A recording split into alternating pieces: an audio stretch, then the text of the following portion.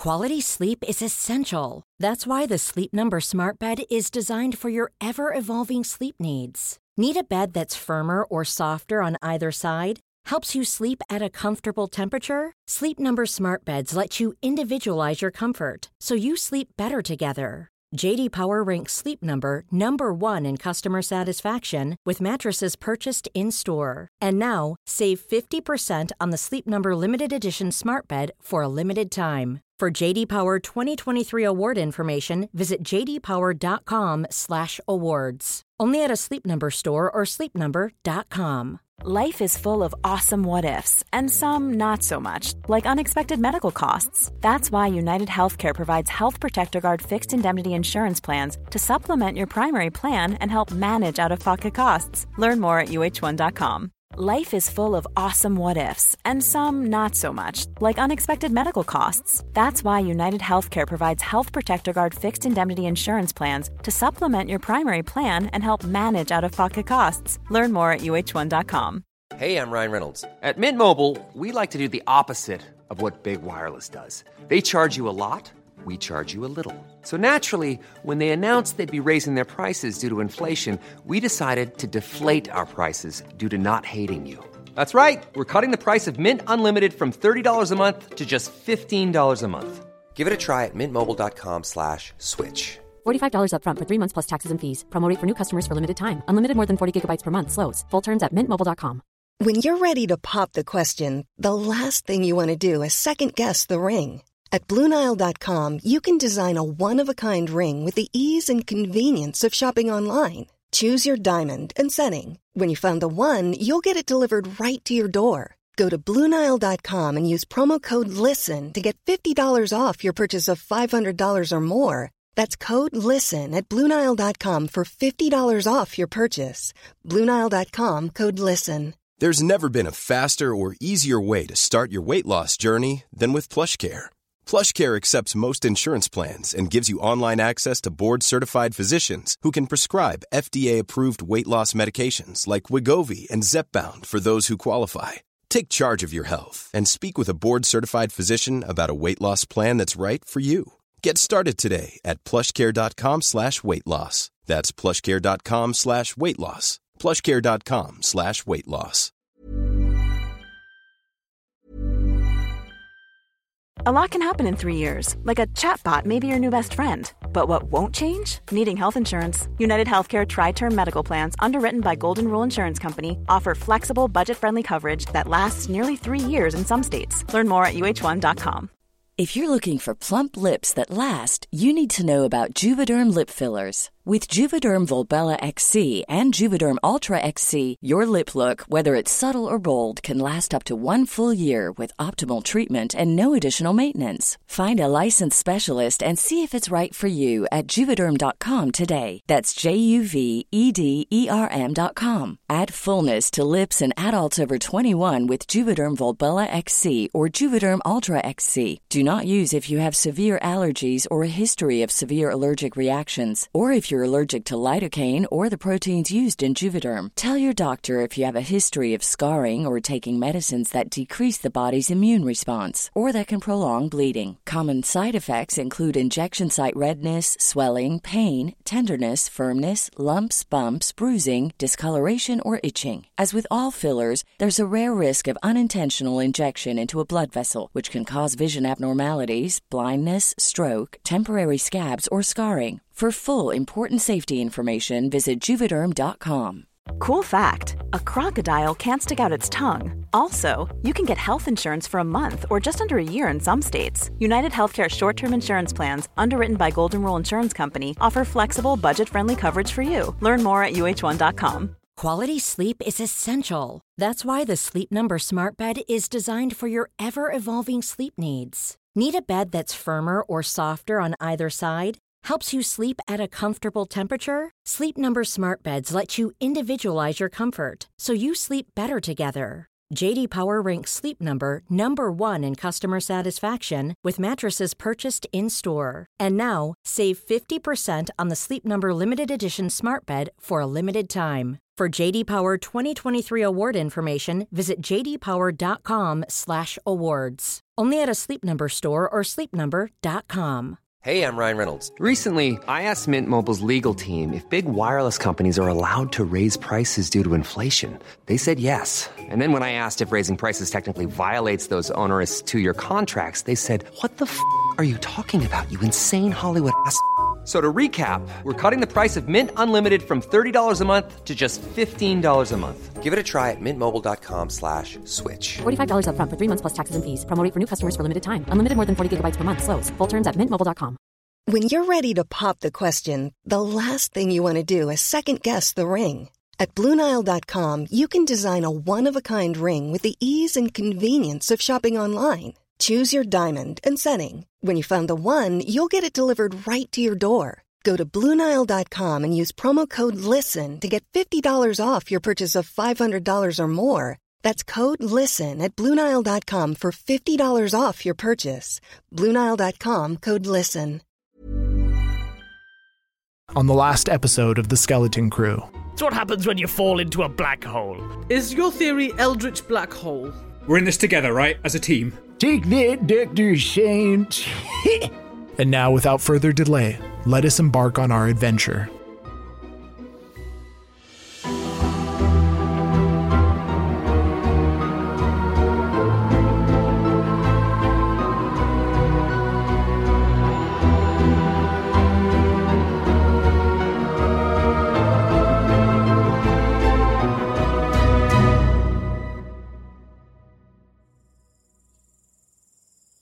You can see that the houses around you have lit up, occasionally sporting the silhouette of some thing or another. Most of them are humanoid, but every now and then you begin to notice that some of them fall out of the humanoid shape, becoming something more or less grotesque. In some cases, in one particular window that has a certain kind of cinematic history to it, the Amityville window from one of the nearby houses, which seems to have been affixed with a similar window, you see the giant burning eyes of the pig and the massive black shadow falling down behind them, framing them as it stares out from behind the glass. But none of them seem to be making any overt movements towards you. They seem to be, at the moment, simply content to stare at you. Well, unsettling, but not physical, so I say, let us continue. Into the pig basement, I believe. Now, will you access the underground by way of the manhole cover, or will you enter one of the houses, hoping to access via the basement? I vote for the basement. My agility is very poor. So I feel like I would smash face down straight through the hole if I tried to climb down there.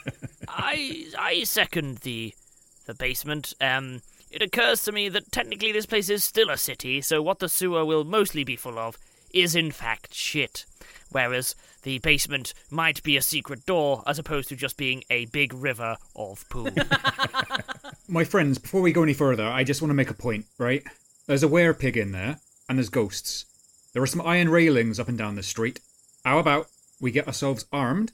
Ghosts don't like iron, it's well known, and if that pig comes after us, we can make it into a shish kebab. How's that? Well, it would be a grand shame to lose such a perfect specimen. But yes, I would rather not get eaten. Hey, hold up. Before we go anywhere, I think I'm going to go talk to my hero box for a second here and just kind of consult on kind of the direction here, because I'm not trusting neither one.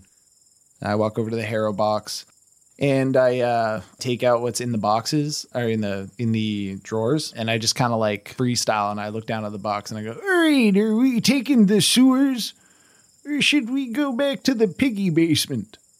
The planchette begins to move around, at first seemingly wandering, having no concept of what letter it wants to drop itself over. But eventually, it does begin to spell out the word cellar. Gosh. Okay. All right. Piggy basement it is. Well, it doesn't necessarily have to be that specific basement. It could be a different one. Maybe we could hedge our bets and each take a different basement. No splitting up. You know that's our one rule. You know that we must always be ensemble. If you want statistically significant results, you have to increase the sample size, but fine. You're really trying to start a fire here, aren't you, mister? How do we do this then? Eeny, meeny, miny, death pig? Eeny, miny, let's get some friggin' iron first, I think. Looking around, you can see that there's definitely more than, well, there's definitely branches, sticks. There's actually cars here and there. I mean, you could probably break off bars or sharpen sticks, but nothing that immediately offers itself up as an offensive weapon, but definitely a few things that could be operated as a cudgel or a spear. So I walk over to one of the cars and I just try and rip off the windshield wiper, but my strength is poor, so... Iron, not plastic. Well, there's iron in this, isn't there? And I just kind of like hold it awkwardly. The doors actually open up on the car, and as you kind of like surveying the options the car has, you probably could procure, all of you probably for the most part, if there are enough cars, and there do seem to be, a tire iron apiece. Fun fact, actually, the modern tire iron is actually a misnomer. It's mostly made of steel, so the iron content's very low, but it's a lot easier to hold. You can make anything boring, can't you, Seb? A much more functional weapon. You're killing me right now, my dude. No, that's the death pigs. Don't get that mixed up. You all arm yourself with tire irons and make your way towards, are you just kind of picking randomly one of the houses surrounding you, or is there a particular look to a given house that you're looking to find, like the ranch-style house versus the Victorian? Amira feels very drawn to the Victorian house and says, I think we should go through that one. You see a rather proud-looking Victorian standing on the side of the street, showcasing its wide windows and looking eagerly at you, hoping that you fill it up and descend into its bowels. I think we could take some Victorians, just threat them with loose morals. Show them your ankles, they'll flee. That is true. Yes, and remember, still highly unlikely we'll get harmed. These are just precautions. Just to be safe, yes. And if it does, that's something to write home about in itself. Yes, indeed. Which is why I should be going second, so I can write the findings up. Yes. Why don't you stay behind me, old man? Jack, I've got to say, it's not completely true, is it, that ghosts never harm anyone? Because in Amityville, they possess the folks to make them harm each other. And I already don't really like either of you that much, so I'm just saying there's a danger here. Yes, but you see, that wasn't direct harm. That had to be done via the method. This is the central conceit of my... Starts going into the thesis. Are you making your way over to the Victorian? Yeah. Yes. Oh, yeah. I think we should presume whenever we're bickering that we're still proceeding. We're just bickering on the way. You fall under it's a slightly superior darkness to the darkness that's falling as a result of the night, but the shadow of the Victorian consumes you as you make your way up the steps and open the door. Inside is nothing but the blackest darkness that you've ever encountered. It seems thick, menacing, almost tangible. Do you have any source of light, any lighting mechanisms, flashlights, or anything like that? We must do. If we're an experienced ghost crew. Yeah, I'm going to just throw that in. I'm just going to say, look, you got to have a flashlight. Everybody's got a flashlight, and if they don't, they've got a cell phone with a light on it. I'm reading the description of the mule, and I'm immediately thinking that's a device that would have a low-resolution night vision camera that actually isn't as helpful as it should be and mostly just establishes tension. As you cast your light into the blackness, and of course you do have that infrared camera, which should definitely be there, and it does kind of give you a sense of the dimensions of the room, or rooms in this case. Hardwood floors, very ornate-looking walls, and various features and flourishes swell out of the darkness at you.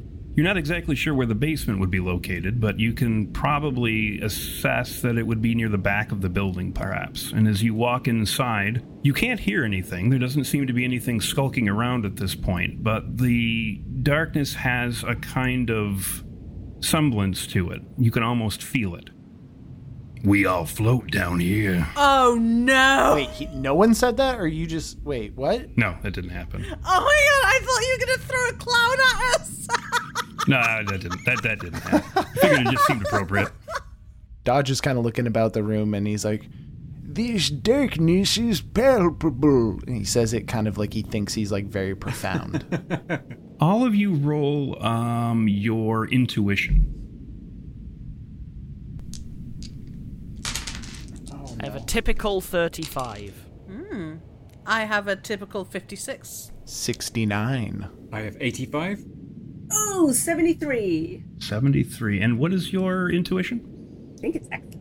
The spirit that talks to you very occasionally, or I should say often, very occasionally, begins to kind of assist your direction of looking about. And as you cast your beams, I'm assuming everybody has some form of flashlight or what have you on you. You peer into one of the dark corners and you can see that there is a man seated on a chair. He's staring right at you. His flesh is white, and he does not seem to be breathing. He just seems to be sitting on this chair pushed against the wall. Is he rotting at all, or can we smell anything? He doesn't seem to be he doesn't seem to be decomposing at all. He just seems to be quite dead, pale. Okay, and if we're looking about the room, is there anything else of note in the room, or is it just this man placed on a chair, kind of like an everlasting gobstopper, just like never kind of rotting? He just seems to be kind of like an everlasting corpse stopper, I guess you could say. The entire room itself is almost entirely denuded of anything that should be reposed within a house. It's simply empty. There are no other chairs, no tables, no knickknacks, no anything. Just a dead man sitting on a chair. And he's not moving, right? Not at all. Are there any discernible wounds that we can see? Any ligature marks or... He doesn't seem, at least from a cursory analysis, to have suffered any real profound injury which would have led to him dying, but he does have a certain kind of swelling to him. He might have entered some state of rigor mortis, although the discarnate energy phenomenon that you've been made aware of could have complicated or confused the process in some way, perhaps. I'm going to do something that I think Jack suggested earlier. So I'm going to take a doggy ball out of my pocket, Rufus is, and he's going to say to Captain, "Stay," and then I'm going to chuck the ball at the corpse to see if it moves. You throw the ball at the corpse, and it just hits him and then rolls back down onto the floor. The dog is staring very, very, very intently at the corpse, but has not seemed to give a particular inclination as to dislike it or growl or approach or anything like that. It just seems to be standing at attention almost, looking at it, waiting for it, as if it was going to do something, but hasn't yet. Hey, Amira, you getting any spooky feelings off of this fellow over here? You know, something in that notebook, perhaps? Can you divine something? You do have a sense of something mounting, building up, pressure almost in the room. You seem to be the only one that can appreciate it, because as you begin to sweat and feel extraordinarily uncomfortable, you don't see the same disposition shared by your companions. And as this continues to mount, you begin to hear the sound of flies, and then everyone can appreciate the feeling of it getting extraordinarily cold to the point where you can actually see your breath. And then one fly after another comes in from the darkness of the outside, from the darkness of the upstairs, from under objects, from the shadows, and they all seem to pour past you, forming a massive, massive, thick, almost mass unto themselves, a collective object almost. And then it pours itself down the throat of the corpse, which now begins to writhe and move. And as it does so, finally you see the eyes open. And you can see that there are a number of flies milling at the sides of its eyes, moving its eyes by virtue of their own movements, assisting it as it attempts to look directly at you. Well, I see that you finally made it. This is a squishy one. It's all you, Jack. It's all you. Right. Greetings. Bonjour, well met. I assume you have designs on doing something unusual to the things that have been done to this city, like to the tune of stopping what can't be stopped. Might that be it? No? Well, ain't that sweet of you to give me the benefit of the lie? I love that. Now, if we can get on to getting on as I like to do, maybe you'd like to either try to get more intimate with things, or maybe you just like to give yourselves over to good old me right now. Oh, well, I can't accept such a proposition. You know, I am in a relationship, and it is rather forward of you, I feel. You see the thing rises up off of the chair, floats off of the chair as a matter of fact, and then puts its legs down on the floor. And as it does so, it begins to get extraordinarily cold. I don't see y'all messing with it shouldn't be messed with, and I think you ought to be joining what it should be joined with. I think you need to be visiting the belly of this here beast, and I think I'd be the one to be sending you to it. How's that sound? It takes a step forward. I throw my tire iron at it. All right, roll your strength. My strength is poor.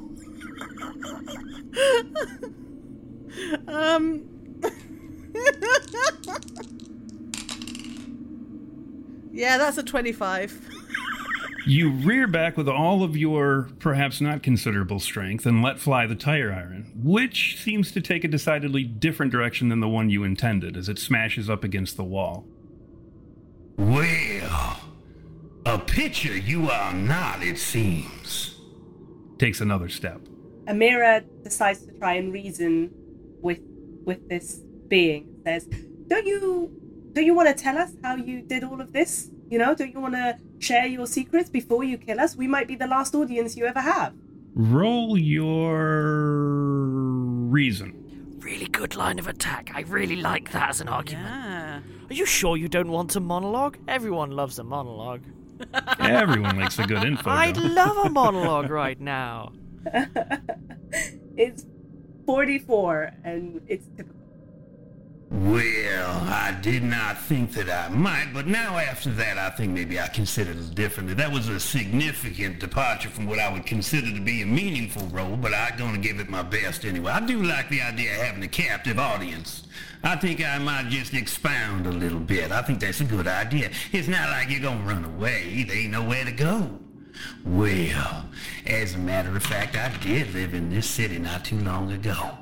I was vetted, I guess you can say, by the individual that runs this town. I guess he was wanting to make sure that the people that lived in the house had some relationship to the area the real thing took place in. And I scored a big old A+. Here I am. And then one night while I was cooking a roast, something came up behind me and shoved my face in the gravy. You imagine dying or drowning in your own gravy? It's rather embarrassing. And that's exactly what happened to me. And then I found my spiritual self, if you will, sucked down into the loam of the city, joined up with all kinds of marauding monstrosities and the like. And now we taken up in the belly of that beast down under the ground, that old dead engine, that machine that was crafted to bring about a greater manifestation of what it is we all become. And when that happens, I can guarantee you ain't gonna like what you see. You might just want to end it all right now. Maybe you might want to just come to Pappy, if you don't mind me saying. He spreads wide his arms and begins to come even closer, but hasn't launched into a decisive attack yet, just seems content to lumber closer. Might I ask, is there any gain for you in this? Are you compelled? Are you just really into giving people hugs? What's your drive here, my good thing? Well, being dead ain't exactly all it been cracked up to be. Ain't nothing to do. Now, I will say I was looking to lose a little bit of weight in life, and suffice to say, after dying, I definitely shed my beer belly, but there just ain't much to do down here. The idea of changing states into something a little bit more worthwhile does get my curiosity a-peaking. So when all is said and done and I join my spirit with the spirit of spirits, who knows, maybe my afterlife be worth something, maybe worth a little bit more than my living days was worth. We're all going to join together into one body, one mind, and we're going to stride the earth as one God, born of the dead. Here we come now. Takes another step forward. I think at this point I'm going to whistle to Captain to attack him from one angle while I try and step up behind him and Rufus tries to swing the tire iron at him from behind. All right. Roll your strength. 50. You sneak up. He doesn't seem to be paying much attention. His eyes seem to be moved around via the motion, the energy of the flies themselves, which kind of makes them a bit ineffectual at turning quickly or noticing anything off to the corner of its eye.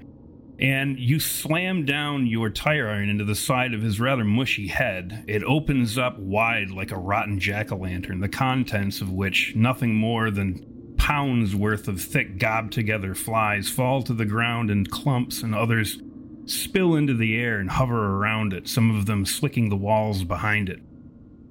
Captain leaps down at the creature's knee, effectively ripping it off, as there's very little solidity to the creature that resists the dog's attack, and in doing so, the creature topples over onto its now swelling belly, which writhes with the actions of millions of flies. Now that's tricky. I didn't expect y'all to do that. I was just kind of... Now I'm on the ground. What am I going to do now? Pylon! Pylon! Pylon! Dr. Sinclair will just run up and begin mashing randomly. Jack is going to follow your example, and they're going to go and pick up their tire iron from the wall where they threw it. And then he's going to come back. Amira decides to join in as well. You all basically just pile on this poor guy and begin to give him a sound thumping. And as he does, the overall impression that he gave as being a human being initially seems to fade into a kind of mush of vaguely human proportions, as his innards seem to be absent but for the presence of massive deposits of flies and larvae and what have you. You crack him open fairly effectively, spreading him wide and thick onto the floor. Only his outline is flesh and some of his bones given the idea that he might have one time been human. And then the flies more or less gather back up into that large mass that they began and pour back out of the room. Cheetahs! That should not have worked. I can't... Oh, that was great. Good job, Captain. Like, you're... Good boy, dog. I did it too, just in case you didn't notice. Well, yeah, but you hit him high, and then Cap, actually did the work low. Yeah, good job. All right, so where's the basement door, right? You see that he was sitting next to, not too far from him, around the corner is the basement door. You open the door, you look down the flights of steps using the either the cell light that you have or the flashlights that you should have. And you don't see anything, nothing that resembles, say, for instance, a giant zombified husk filled with flies, but it seems perhaps the coast is clear. Might I suggest that we move quickly instead of slowly? We are clearly in a spoke that is currently without a bolt holding it together, so we may as well just sort of nip in. I don't want to do that. You heading down the stairs? Yeah. Who is in the lead? What order are you going down the stairs? This time it's not Jack. Jack has been very shaken. Hey, Dr. Sinclair, why don't you kind of quarterback this one for us there, bud? Oh, now. I prefer... I'm happy to be shoved to the front whilst loudly declaiming, I'm more of an overseer type person. That's a steep stairway. Okay, here we go. You slowly creep down the stairs. The darkness is only slightly alleviated through the application of your light, which you find strange. It's almost as if the darkness were pushing back against the light, revealing only that which it absolutely has to. All of you slowly creeping down behind the good doctor don't notice anything immediately jumping out at you from the darkness, but yet again there is that thick sense to the darkness as if it were tangible. And you can also begin to sense a kind of rhythmic pumping to the air, as if the darkness itself were conducting some kind of energy, almost as if you were standing next to an artery, pushing against your body as you made your way through the body of something else. Its organic process is palpable to you as you begin to navigate its innards. You get to the bottom of the cellar, and you pan your lights around, and you can see that it is, for all intents and purposes, a rather normal cellar. The traditional tubes and pipes which snake their way about. There's probably a large vent in the ground to divert floodwaters and things of that nature. A couple of boxes repose to the corners, and that's about it. Overall, the size of the room is approximately 100 feet by 100 feet. Very large. It's a very, very large Victorian structure, but largely empty. All right. Dodge is going to move over to the boxes, and he's going to start, poking at him and, opening the top. You start sorting through the boxes, and you find that most of them are just filled with odds and ends, sneakers and old books, and things that would normally be reposed to the basement. Okay, Dodge moves the boxes and looks behind the boxes? Okay, roll me an intuition check. Okay. 42, and my intuition is good.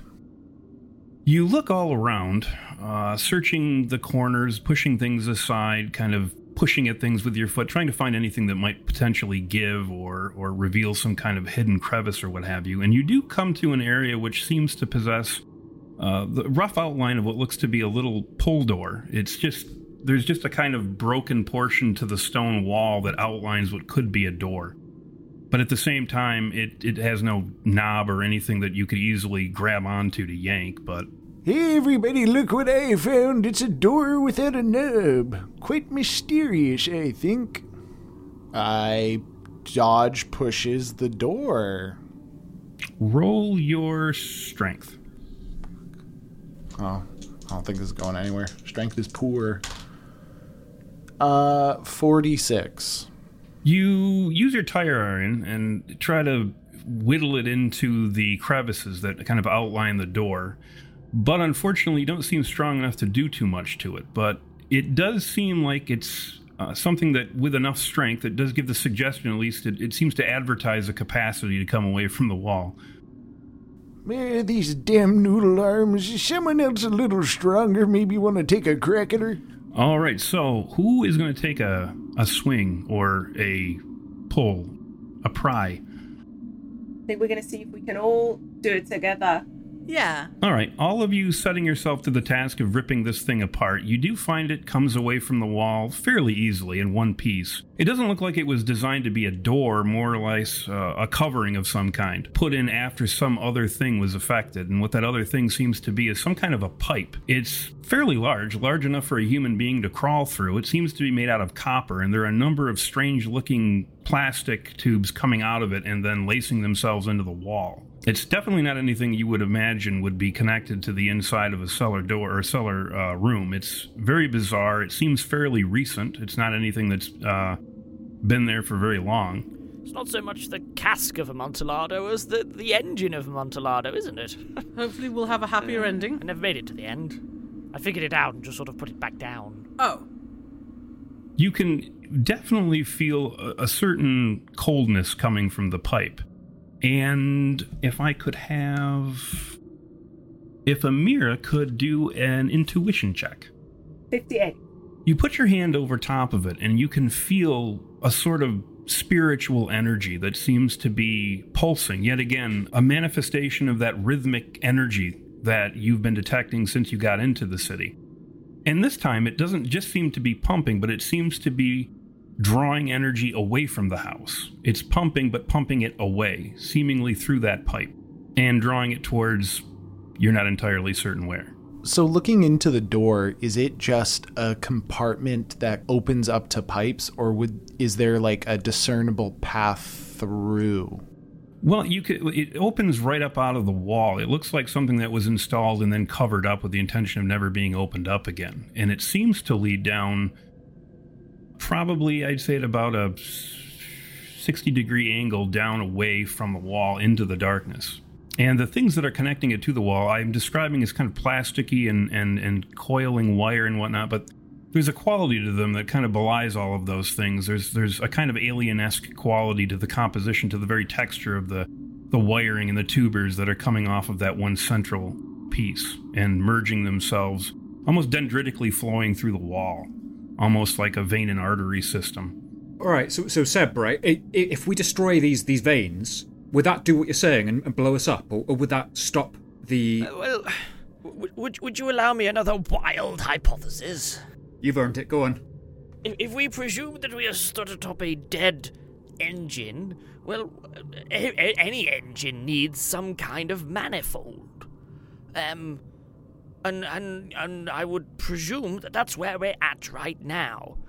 Now, the problem with a manifold is you can block one, maybe even two tubes, but it's still going to draw fuel into the engine.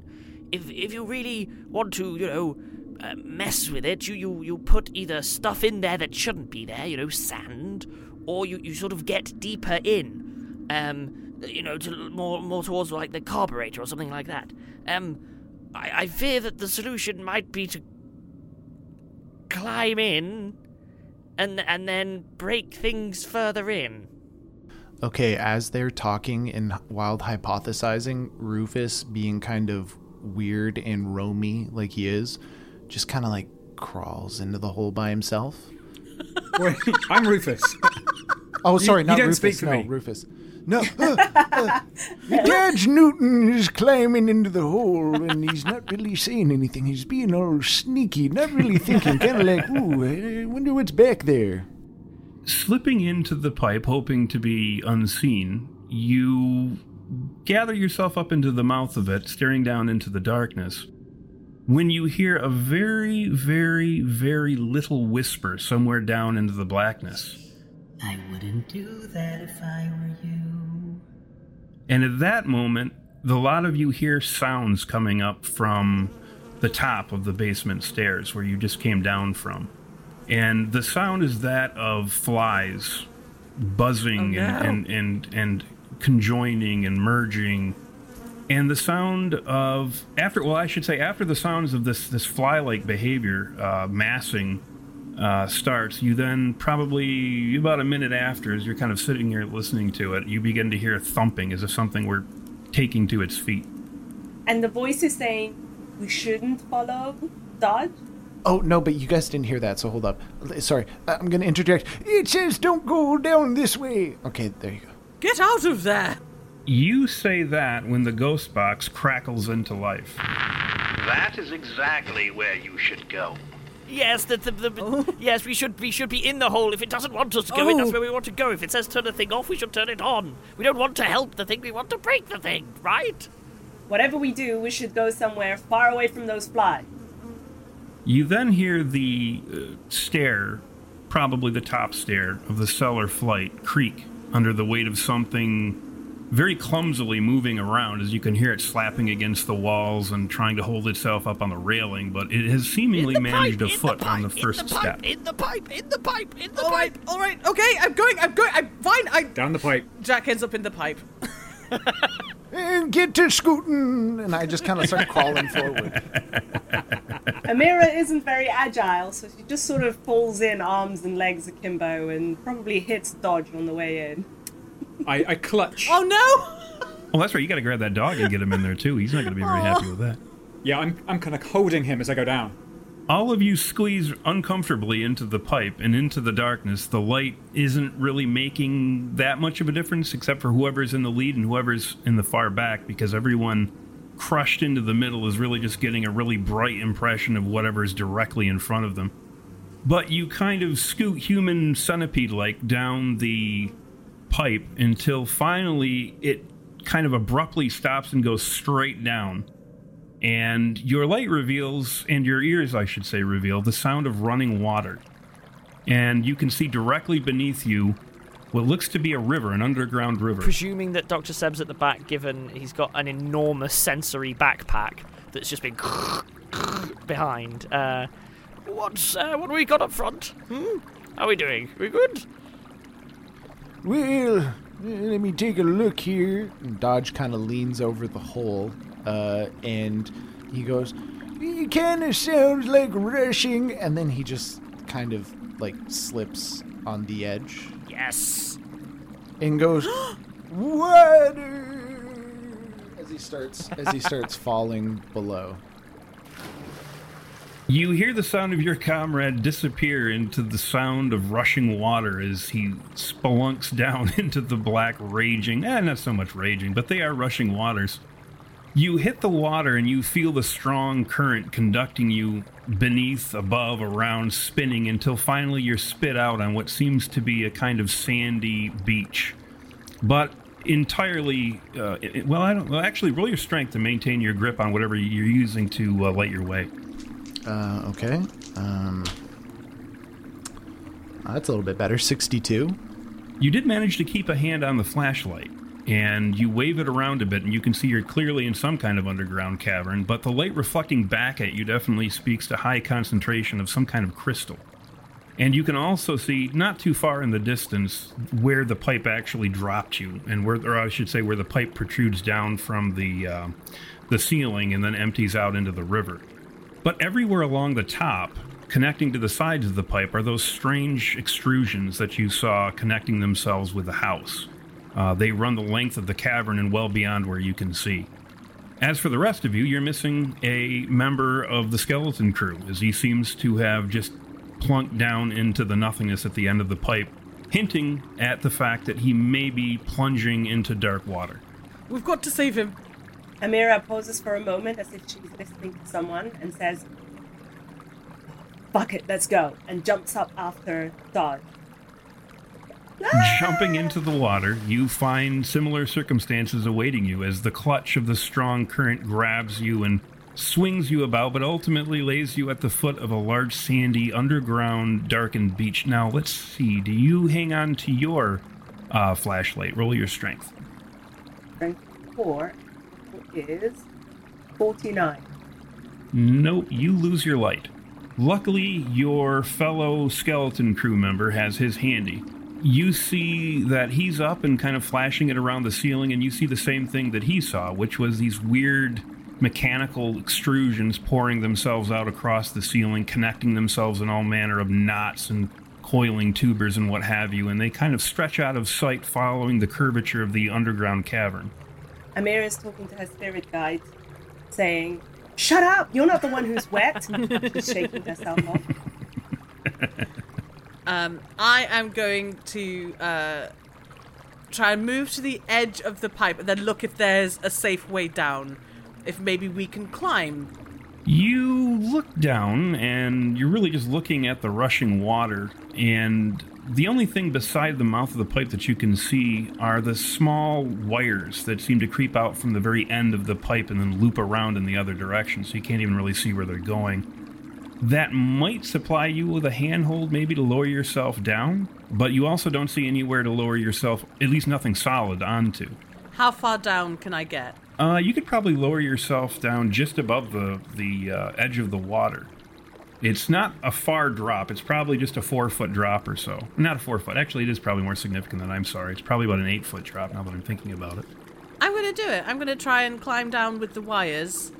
And I'm going to attempt to have a gentler landing so that I can try and keep my equipment okay. Now, for the two of you that have already gone the water ride way, do you say anything to anybody now that you're kind of sitting there? You know that the rest of the group hasn't joined you yet. Yeah, you see, we stay nice and quiet and let them sweat it out. Yeah, Amira's pretty pissed that she is wet. It's getting her hair wet, and she kind of wants other people to feel the same way. Everyone has to bear the same burden. Well, do I need to roll something to see if I successfully lower myself? Okay, roll your strength. Okay. Oh, that's 74, though my strength is poor. You manage to kind of swing yourself down through the pipe, hanging onto the edge of it, your feet dangling a couple of feet above the water. And the only thing you can really see at this point is the flashlight being held by one of your teammates standing on the opposite side of this cavern. And though it's probably not a focal point at this moment, but you too can see the strange objects, wires, tubers, extrusions, and whatnot lining and tangling and knotting themselves across the ceiling and then winding out of sight as the cavern kind of curves into darkness. But you can clearly see the light and have some sense of where you are, but you don't seem to have anywhere to put your feet. Unless, of course, you tried to hand over hand maybe using some handholds in the ceiling over to their location. I think that will go badly for me, and I think that Jack will consider that they are not a rock climber, and I think Jack is going to hold the ghost box above their head and just hope and drop into the water. You drop into the water, and yet again the strong current grabs hold of you and pulls you over by that bit of beach.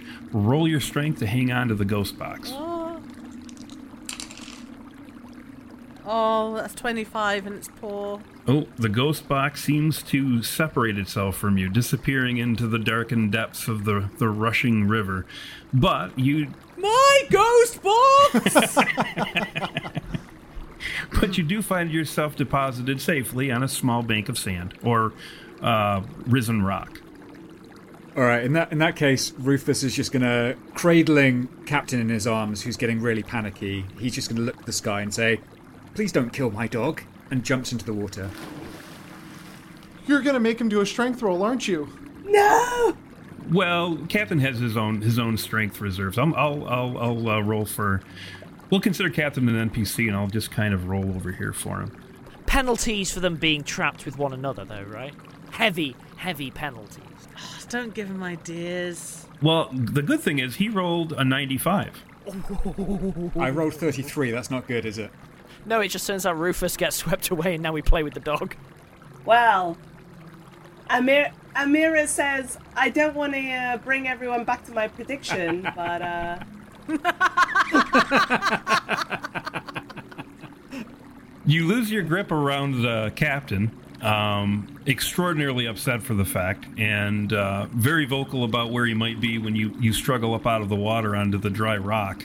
But you see clambering over to the side, making his way up to dry ground, is Captain himself, having rolled himself a fine 95, and very, very easily lifting himself up out of the rushing waters and joining you on the bit of risen rock. And you two see everything that the others have seen, which is the strange wiring, spider webbing across the ceiling and disappearing around the curvature of the cavern. I'm not looking. I don't care.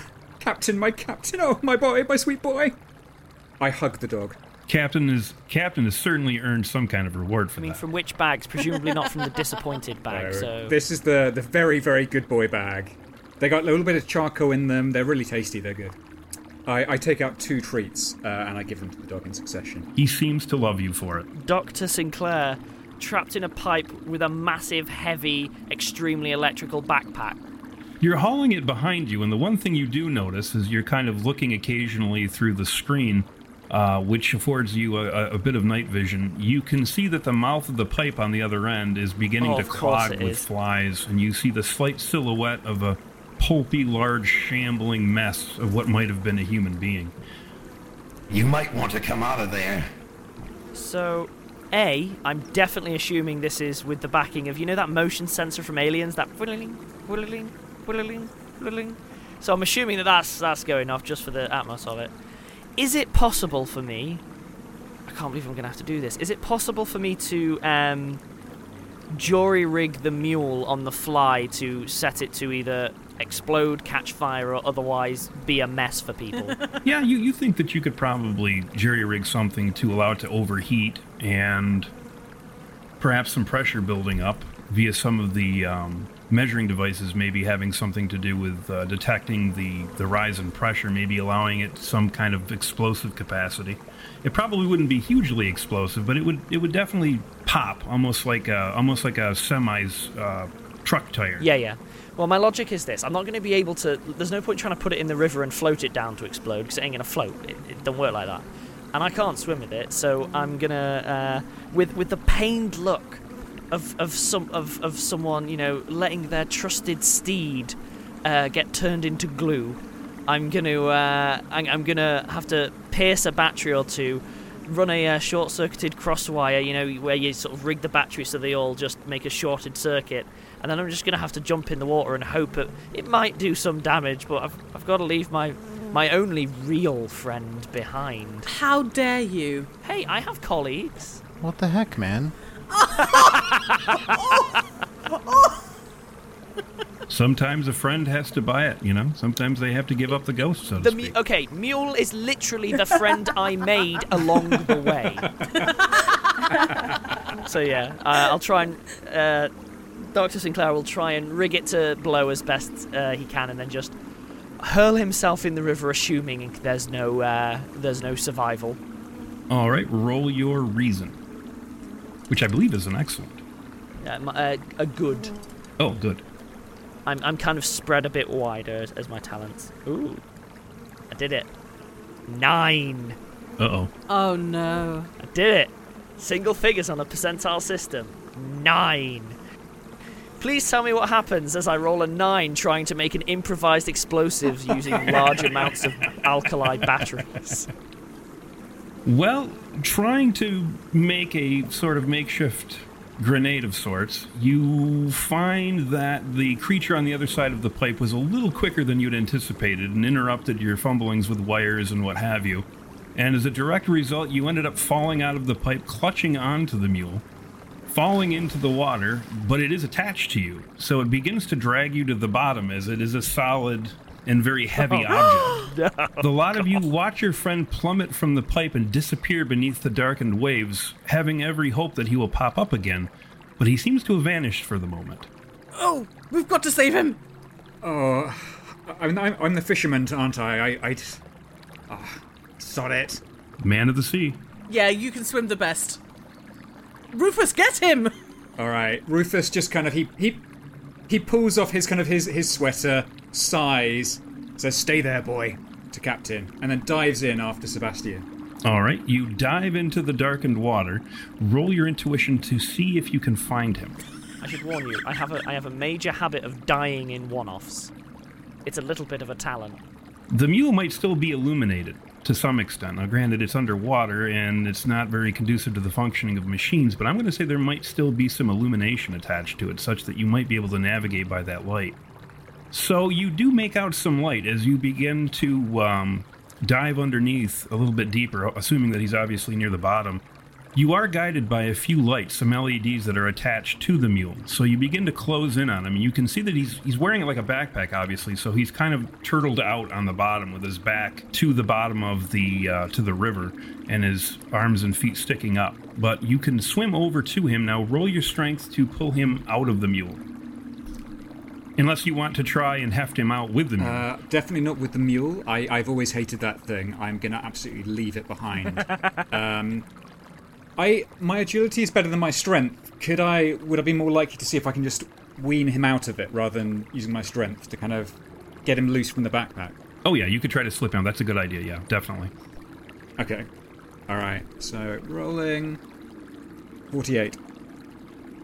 You finagle him out of the harness and push off of the bottom with all your strength. If it's is it good strength or typical strength? Kind of fight a little bit against the current, but you manage to bring him up onto the edge of the rock and kind of finagle both of you over the top. The poor mule being left behind. His LEDs blinking its final farewell. Am I conscious or unconscious? I'm going to say, yeah, you weren't underwater for too long, so I'm going to say that you are conscious. Oh, thank you, God. Thank you, Jesus. Oh, thank you, Jesus. Thank you. I mean, good science, etc. I lean in really close to Dr. Sinclair and I say, "You take me out of the et al. Section. You hear? Full credit." I'll give you. Okay, yes. Full secondary credit. Thank you, Rufus. I appreciate it. Now I've got to warn you, if I'm making it towards the tail end of a one-off, my desire to throw myself into ever more hopeless situations will grow. I should warn you. You should feel no compulsion to save me. You are all looking now. I think, actually, I didn't have everybody roll for their flashlights, but I'm just going to go on and say that the mule is probably your principal source of light, but you probably also have a cell phone or something like that on you, which could also afford you light. Probably pocketed. So I'm going to say that, who else would I need to have roll for their... Rufus, can I get a strength roll from you? Yes. And not to make it harder on myself, but I was clutching an Alsatian at the time. That is true. So I feel like I probably... 73 though. 73, so... No, you managed to hold on to it nicely. You multitask very nicely. You pan your lights around, and what you see in the dark is... It's kind of a vast hollow. You're up against kind of where it ends, where this big cavern ends and the black water sweeps around the corner. But what you're able to ascertain from your vantage is that the ceiling is shot through with these little pipes. And, of course, they run directly beneath the city, you would imagine. So all the pipes that you're seeing exiting down into this cavity underwater, this cavern, are probably all connected to one of the basements of the fetish haunted houses that have been built up around the city. And everywhere are these strange filaments and wires and tubes, and you're also able to ascertain from your location that there are strange carvings, maybe glyphs of some kind, just dug deeply into the bedrock and some of the crystal-bearing rocks that you can see around you, probably quartz, given an understanding of how this operates and shakes out paranormally. Quartz is generally a big buzzword in the paranormal community, very famous for attracting spiritual energies and what have you. And there seems to be copious amounts of it, large outcroppings swelling out of the wall here and there, and you see many of these wires and tubers wrapped around them. And in some cases, these strange designs carved right into the crystal itself. And all of this is overhanging an underground river, which is sweeping decidedly, well, I'm not sure any of you, well, if you have cell phones, you could probably determine directionality. It's sweeping directly north, which, given a rough approximation of where you are under the city, the river would seem to be sweeping out into the direction of beneath that large castle that you've been trying to get to. Well, looks like we're in quite the little hotspot of spiritual conductivity. You got your quartz, you got your water. All that's left is the big spooky bad guy. Who wants to take the lead? I kind of went down the hole and kind of shot all my courage in one blow there. Well, I mean, right, well, I'd say that we're probably on the right path. The river is a natural coolant if it's an engine, maybe. Quartz, obviously, a lot of piezoelectric properties. It makes sense to see it here, especially with your piping. I suspect that if we keep going, we'll find ourselves in the equivalent of a combustion chamber. That'll be fun. I guess we just press on? Though I do have a counter theory I'd like to propose, which is much less dangerous. Well, what? Okay. Please do propose this theory. I am all ears. It's a bit of a long shot, but engines rule on fuel, right? And everyone knows that you don't put diesel in a petrol car. You don't put sugar in a car engine. Yes. Yes. If this thing runs off horrible, terrifying energy, I mean, if we were all to have a nice sing-song whilst we approach, we might, muddy the fuel lines a little bit. A nice sing-song? Yeah, I've got a lovely bunch of coconuts, diddly-dee, there they are, standing in a row, bum, bum, bum, because if it's a horror engine, that's not going to like that as a thing. I should have left you in the water, shouldn't I? Look, I'm kind of muleless here. I've got exactly 0 instrumentation. No one's even letting me hold a light, so I'm kind of freewheeling at this point, right? I'm flapping loose. I'm out at sea without a paddle, and I'm giving you what I've got. Okay, I'm right at my wit's end here. I feel that giving the potential monster at the end of this tunnel, we should not give it advanced warning via coconut songs. Une chanson. Right. Yes, one of those. Yeah, oui. Right, then I'll just sort of hum internally then, I guess. All right. Après-vous, Jack. Après-vous, Jack. Après-mi. Yes, croissant. Various cheeses. Baguette. Jack is going to move off. All right, so you can see that where you're standing is a kind of outcropping, almost like a catwalk that kind of hugs the side of this surging underground river and kind of curves outside of your line of sight. And it does kind of serve as the only direction you can go at this point, except for south, which looks equally horrible. It's just not the water just isn't running in that direction. Yeah, Jack is of the opinion that there is no way forward but forward. All right, you make your way kind of picking through the rock and the strange wires and whatnot that seem to be kind of covering everything, almost like a web of sorts. And as you move along, you begin to see as you round that one corner that I was speaking about before, where it kind of disappeared beyond your line of sight, you can see there's almost like a a more chiseled outcropping, something that was made to be some kind of a dais or what have you, and you can see that there are some objects piled on top of it. As you close on this platform of sorts, you can see it's almost like I guess you could say almost an elevator, but it looks like it's been badly damaged. The glass is all over the place. The internal structure seems to be rent out. In addition to that, probably most conspicuous at this point as you draw even closer, is that there is a body lying in the midst of all of this technological ruin. Well, that doesn't bode well. I've got a lovely bunch of coconuts. Diddly-dee-dee, there they are, standing in a row. Bum, bum, bum. Amira, any communication on whether that is a body that might stand up and be scary? Amira holds on to her crystal necklace, which she has managed to hold on to despite her jump, and says, "Let me just ask my spirit guide, because she hasn't told anyone yet. That's the twin." Roll your intuition. And I don't know whether her spirit guide is waterlogged, but she's rolled a 7. Yes! Oh no! Worse than Alex. There could be a lot of spiritual interference. You know, there's a lot of crystal down here, a lot of running water, a lot of wires, a lot of potential interferences. But you try to reach out to your twin, but she seems to be rather mute at the moment. They're still annoyed at being wet. However, you do get a sense from this body that you didn't get from the other body. The other one had a kind of signature malefic quality to it that certainly did not bode well and made you rightly suspicious of what it might do, whereas this corpse seems to be less energetic, less ominous, more like a cast-off shell as it should be. Did we manage to keep hold of our tire irons? Very good question. When I game, I always refer to this as the GM F-up.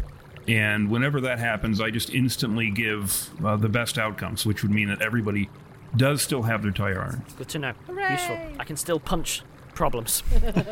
Amira says, "Guys, we've come this far, and Rufus is still here, so we may as well try to survive." Sorry, what was that about Rufus? What? What'd she say? I just said we're all here, including Rufus, which is great. That is a factual statement. Does this elevator look like... Okay, there's 3 likely outcomes I can see here. Like, does this look like an elevator that's on its bottom floor and goes up? Does it look like an elevator that it's on its top floor and is going down? Or does it look incongruous where it's like an elevator has been plopped here via a portation or whatever? It definitely looks like it was positioned to come down from above. It definitely had some gilding, some structure to it that seems to have been lowered down from above and kind of was designed to fit into this little dais. So it's at its ground point. But folks, I'm thinking maybe one of us should see, maybe we can fix it up, because if there's something nasty down here, we might want to get back to the surface as quickly as possible. Sorry, you're saying there's a mechanical device that might need a little something. Little chutzpah. I'm saying you're useful, Seb. I'm always useful, it's just now I'm visually practical. Given this ray of hope for some kind of use, Dr. Sinclair is now going to just approach the lift/elevator as if, having forgotten there's a corpse there, and we'll start trying to fix it up, since you said it's in such a bad state. You draw up to the device, and you can see that while it's ostensibly all busted up, it doesn't actually look to be in total disrepair. You could probably cobble it back together. There are some aesthetic aspects to it that have obviously suffered, the glass lining and what have you, but its core features are still intact, and you're quite certain that you can probably put it back together, and so long as you can supply power to it, perhaps even allow it to go up, as opposed to sitting in this pile of rubble and death. Then allow me to be every mechanic ever. Oh, well, you know, it's a lot of work. It's a big deal. I mean, a lot of the core stuff has been sacrificed. Thankfully, I'm a genius, so I should be able to fix it up. But we will need some kind of power supply of sorts, and mine is currently at the bottom of a river. Can Amira use her intuition to not just find ghosts, but kind of see if there is any source of power anywhere in this? It's quite a large space we're in, right? Yeah, roll your intuition. 37. So, drying out, but...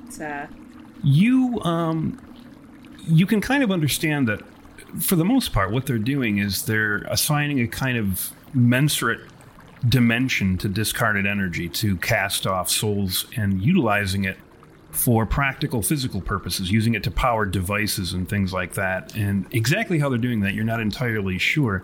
But that does seem to be the kind of power they're harnessing overall. So it seems likely, logical at any rate, that power, which seems to be facilitated through these wires and what have you, could very well be rechanneled to the elevator. It probably was originally hooked up to that network to begin with, and then empowered that way, provided, of course, the laws of electrodynamics and whatnot adhere and obtain within this kind of nether mechanical device that's been placed down here. If that's the case, then, you would assume that he could just wire it back up and maybe kind of splice it into the network and channel power that way. If, certain horror explanations hold, that would probably be one perception, one idea that you would have. Okay. So, Amira just repeats everything that she's just heard. And tells Seb. I'm very impressed. I wouldn't have thought you'd have suggested harvesting the souls of the dead merely to power transportation. You've come a long way. Gosh, all right. They're dead already, and, I couldn't agree more. You also notice as you're in congress with your spiritual other that you are in the presence of yet another spirit. It seems to be more or less centered around the corpse that's laid out at your feet. And it seems fairly focused to the extent that you might be able to have a conversation with it. Excellent.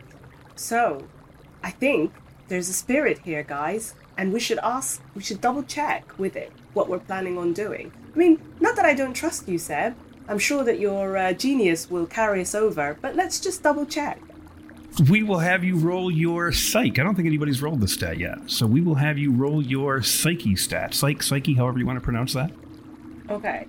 So my psyche is good, and I am going to roll 27. Wah, wah. There are other spirits here. There's a spirit of expediency, exigency perhaps even, and it has added to your roll. You find yourself capable of speaking to the spirit, which you find is none other than Avery Bowers, the parapsychologist of yesteryear. Boom! What? Oh, and good is job. Is now summarily double-crossed and quite dead. He walks up to you, and it seems that he wants to speak through you, using your body as a medium that he might communicate to one and all through. Do you allow for yourself to be channeled through? Oh, I hate this part, Amira says. And I'm extra pissed that my twin doesn't have to do it, but sure. Climb on in. Well, I can't say that it didn't take you long enough, but it is what it is.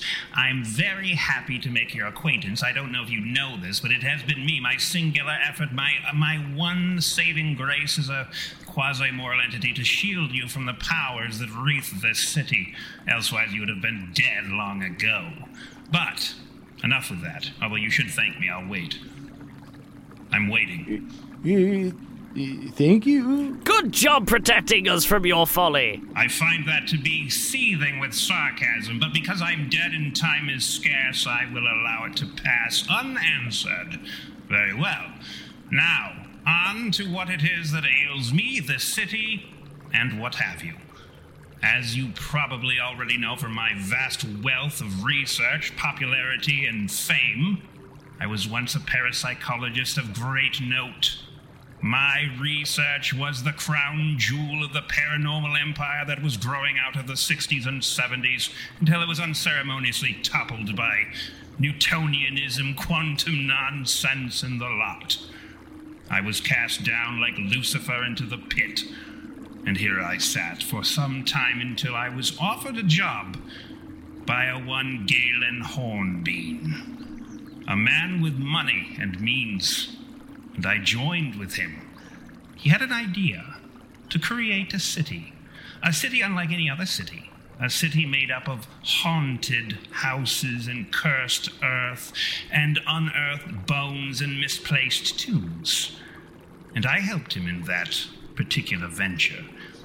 I supplied the science. He supplied the greed, the money, and ultimately the backstabbing. As you can see, I did not fare well after the city was constructed, perfected, activated. My corpse is a testament to my foolishness in thinking I might trust another person. How do we stop it? Well, that's the question, isn't it? Yes, literally. Yes, it is indeed. That is the question that I have asked. Well, it took some effort for me to shield you from all the discarnate energy that was wheeling about you, desperately trying to find an entrance into your nether mechanical nature, your psychotropic, hyper-poltergeistish. I'd appreciate you not talking about our nethers, thank you. All right, what were we talking about anyway? I think we were talking about how I was screwed over by one Galen Hornbeam. Yes, that... No, you were talking about how we can fix whatever is wrong here. Oh. Please. I designed the dead engine. Do you have any idea what happens to your spirit after you die? It goes in the dead engine. It can, very well, if there's a genius capable of harnessing that energy, centralizing that energy, and operationalizing that energy. There is indeed. But without that, it simply, it festers in the broken beams and rotting wood of its host house. It takes a genius such as myself to find a way to lift it back up, give it the thought it once had, make it conscious of itself again. And that is what I did. I recognized the potential in discarnate energy. A mensurate, quantifiable energy as real as fire and electricity. Except it was so scattered and weak. It took me most of my life to fashion a theory capable of understanding it, and I've operationalized that in the pinnacle of my discoveries, none other than the dead engine. And then I was killed for my brilliance. But if you want to know where it is, you only need go under the city itself to that point which you have already attempted to go to, but found incapable of getting directly beneath the place because the space itself is warped. But I might be able to fix that for you for a brief amount of time. Allow you the opportunity to slip in and destroy the dead engine, because allow me to tell you the consequences of your failure. You see, that is to say Hornbeam, has been turning on different districts of the city, allowing for different kinds of collisions of energy, different kinds of creatures to cohere, such as Jody the pig. I'm certain you've met up with that creature. But you see, consciousness has a very interesting relationship to discarnate energy, now doesn't it? Especially, popular consciousness. You see, Jody the pig rose to prominence because it was the most famous of the collected ghosts, and became the principal manifestation of the city. But that was only when certain districts were activated. When they are all activated, that is when the one thing that I have come to call, and I'm rather clever, so you'll have to expect that this name is rather clever as well, and I expect you to act as if it was rather clever. The sum of ghosts. Now's your time. Yes, of course. I am worthy of your veneration. I accept it. But yes, once all the districts have been activated and all the discarnate energy has been coalesced, it will become self-aware. You see, all discarnate energy is to some extent aware, periodically approaching a level of awareness. But unfortunately it never reaches it because quantitatively speaking it hasn't built up enough energy, there isn't enough death or suffering, until of course one makes a city filled with it. And then designs a machine to collapse it into a single space, into a single entity. That is what is at stake here. I've rattled on for a while. Is there anything else you'd like to know? Why? Why would you do this? Well, that is a very, very interesting question. Here's my answer. I feel that as human beings, discarnate energy is just a process that begins with us and ends with the creation of greater beings. Human beings interact with each other, producing information, exchanging information, imprinting their souls with information. And then they die, and the information rather sits there and rots, until of course more of it accumulates. Presumably after the entire race has gone extinct, that energy would have no anchor, no bodies left to interact with, and would coalesce, and soon all of those intelligences, all those consciousnesses would average together and form a single mind. A god, if you will. And it was my idea that if I should concentrate enough of this energy and kill myself at the moment it was concentrated, I would imprint my own consciousness onto it and become the very driver of all of that energy, a god born of dust and clay. But then I got killed, which sucks. Now I'm just sitting here, rotting in this damn hole. Nothing to cater to my mind, my spirit, and as you pointed out before, quite rightly, my nethers, and that is to suggest my skin. Being dead blows. I don't like it at all. And I want my vengeance, and you will be my vengeance, because I will send you like a sword into the ribs of my enemy, who dwelleth in the house of Frankenstein on that damnable hill. Can you do this for me? Sorry. Amira, I've got a question, and I don't understand, by the way, why you couldn't have told us all this before, Amira, before we even got here. You could have just told us. No. It's a possession. You're misnaming the ghost, pal. Avery Bowers. Sorry. It's Avery Bowers. Right. Mr. Bowers. Amira breaks free for just a second and says, "You idiot. It's obviously not me. This is why you should have been the one to..." And then she gets taken over again. How do we destroy the Death Engine, is my question. Well, that's a very good question. And here's the answer. Smash that fucker open. I'm sorry for my bad language, but like any device, it only functions so long as it maintains a certain external symmetry, a certain level of strength and cohesion. One needs only smash it open, find something to blow it up, ram into its metal guts. That will do the job. However, what is really the problem is whether or not my will, my mastery over the machine, which I share with my murderer as I contest his will at this very moment by fighting back the discarnate energies that are attempting to subsume me, can hold it off long enough for you to do what it is that you must do. Because in moments, the sum of ghosts will be loosed. And you will have then, after that point, no chance whatsoever of prevailing. Okay, so as I'm seeing it, you wanted to be a god, you didn't become a god, and now you've kind of tricked us in. You know, I gotta say, I don't really take kindly to people screwing about in my business and getting me into some spooky-ass town, but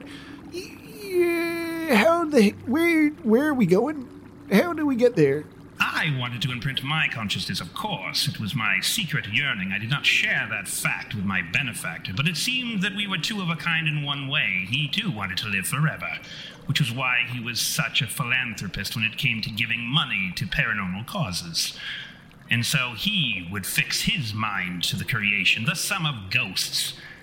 Piss on me, I suppose, for all the work that I've done for him. But nonetheless, I will have my revenge.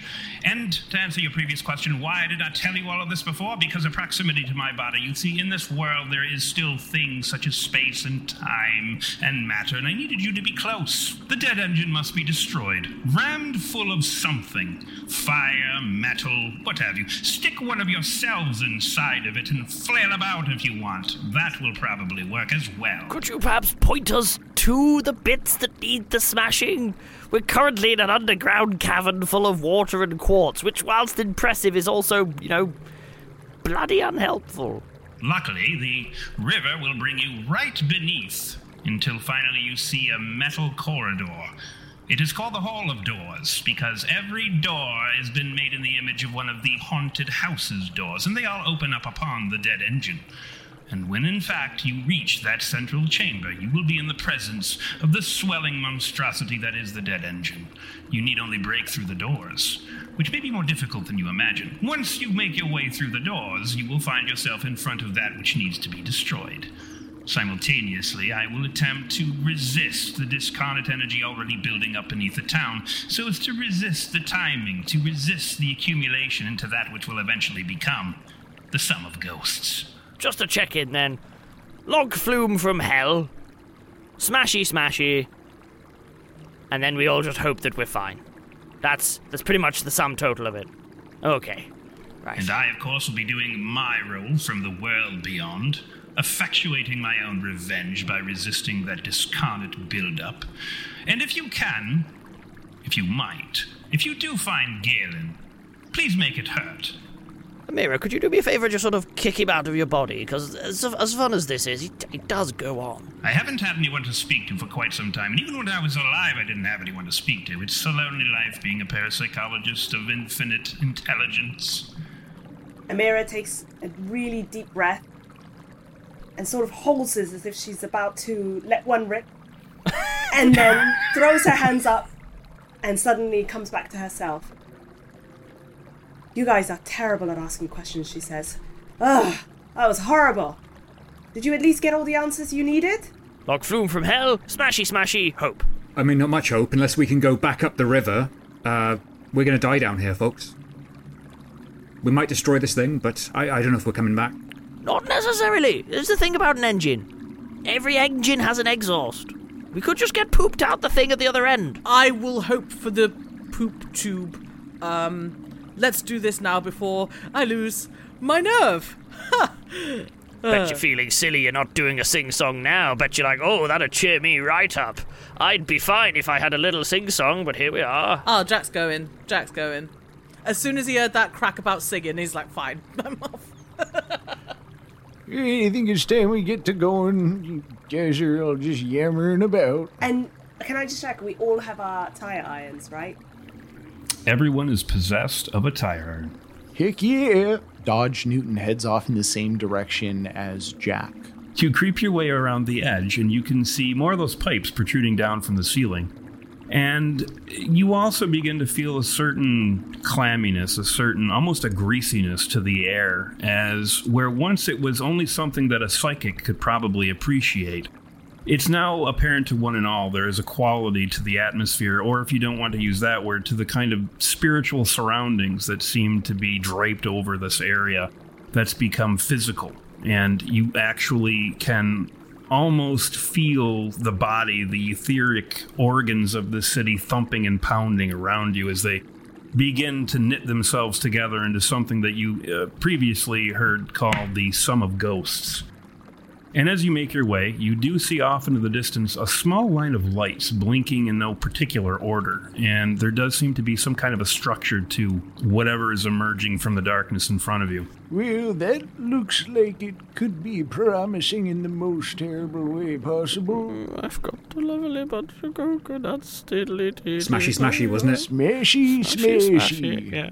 You draw up to what is now clearly a kind of metallic wall, and recessed into it is a wooden door, which certainly does not look at all fitting. But given the description that you were all given, this does look like the place that you were told about. But before you go to the door, you hear something click on. Well, I suppose it is time that I, put an end to all of this. I'm afraid that Mr. Bowers can only protect you for so long.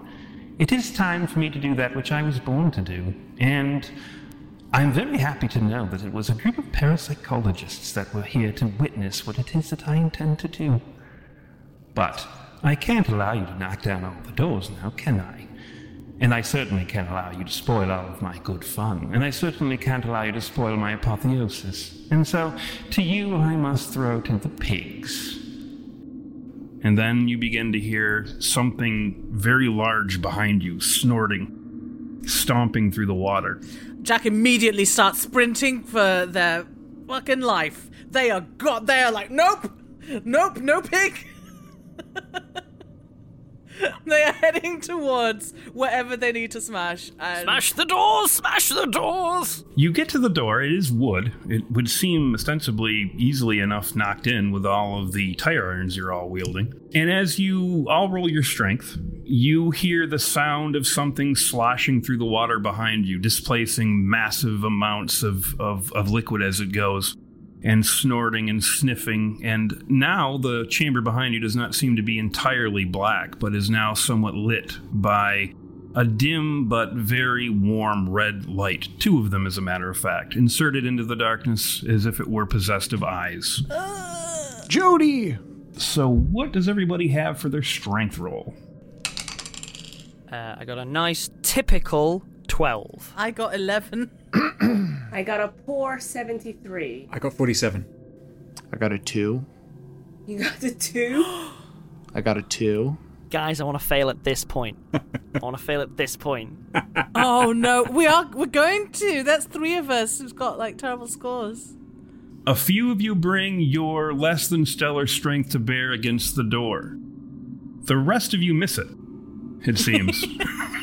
Colliding with the air. Question: is my twin able to give me any additional powers of strength, or are they just psychic support? Roll your... I used to have a stat that I put into this called creativity, and I did not. So I'm just going to call it intuition. So if you could, throw me an intuition roll. 68. You surmise that the door is probably insulated by this over-discussed energy now called discarnate energy. And your twin, being a spirit, may be able to somehow disrupt the strength of that field that is now covering the door. She volunteers. Roll your psych, or psyche.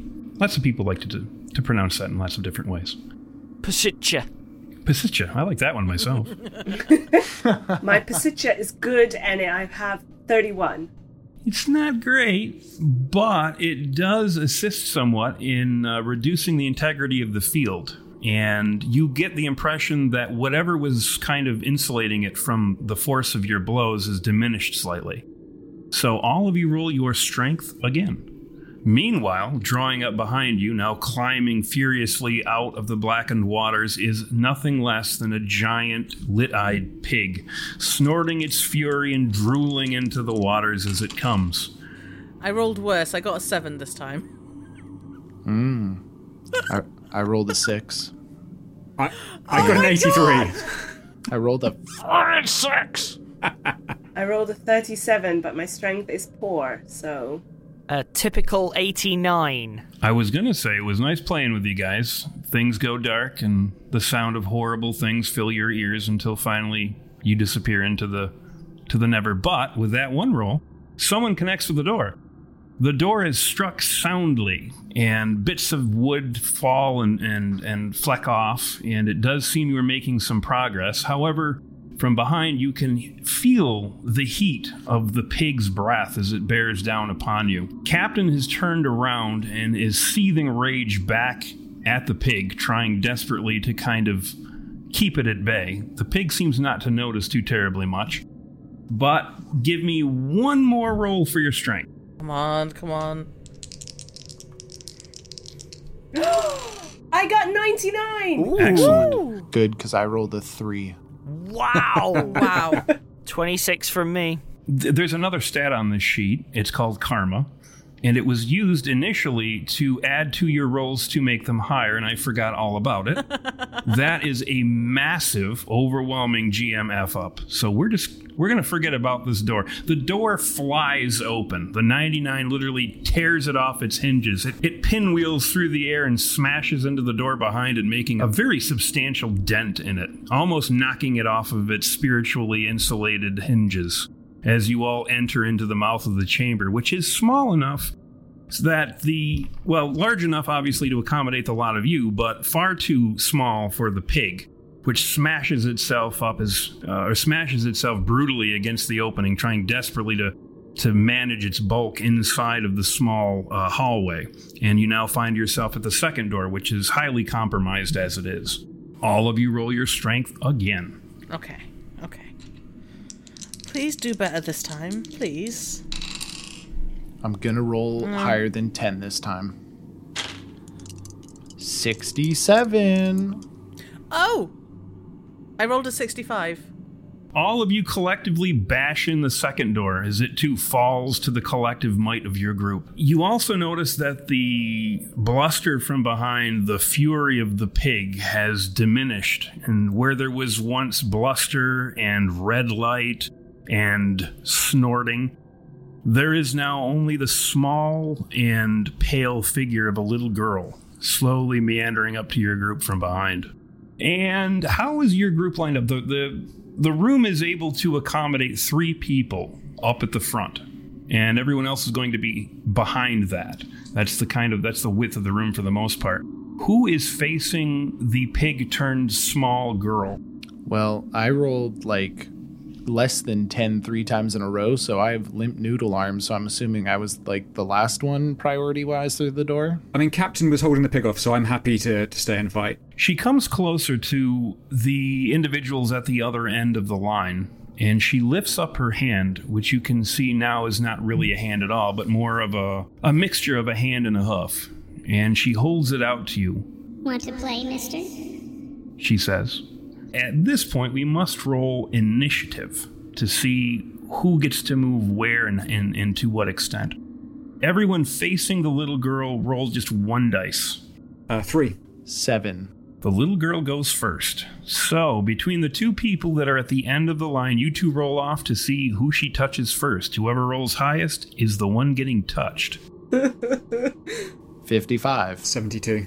Whoa. Now, because you have Captain, I will give you the choice of having to determine whether or not the little girl touches you or Captain. Without hesitation, I turn back to the others and I say, "Save our bacon, folks. Save our bacon." And I jump in front of Captain to take the blow. Jumping in front of Captain, heroics aplenty, the brilliance of heroism pouring off you like the dawn. The little girl lifts her hoof hand and places it... I gotta roll a body part. She touches your left arm. Your left arm begins to curl in on itself like a bit of a vine exposed to too much sun or too much cold in winter. Draws up along your side, becoming withered and gnarled. The fluids that once filled it drying up and misting around the edges of your arm where it connects with your body, and you feel no physical sensation from it at all, as if it had been amputated. Rufus, you have suffered 10 points of damage. So I'm down to 22 health. Oh, John, you could have used your karma. And now she raises her hand again, and all of you give me another 10, or all of you at the door roll your strength.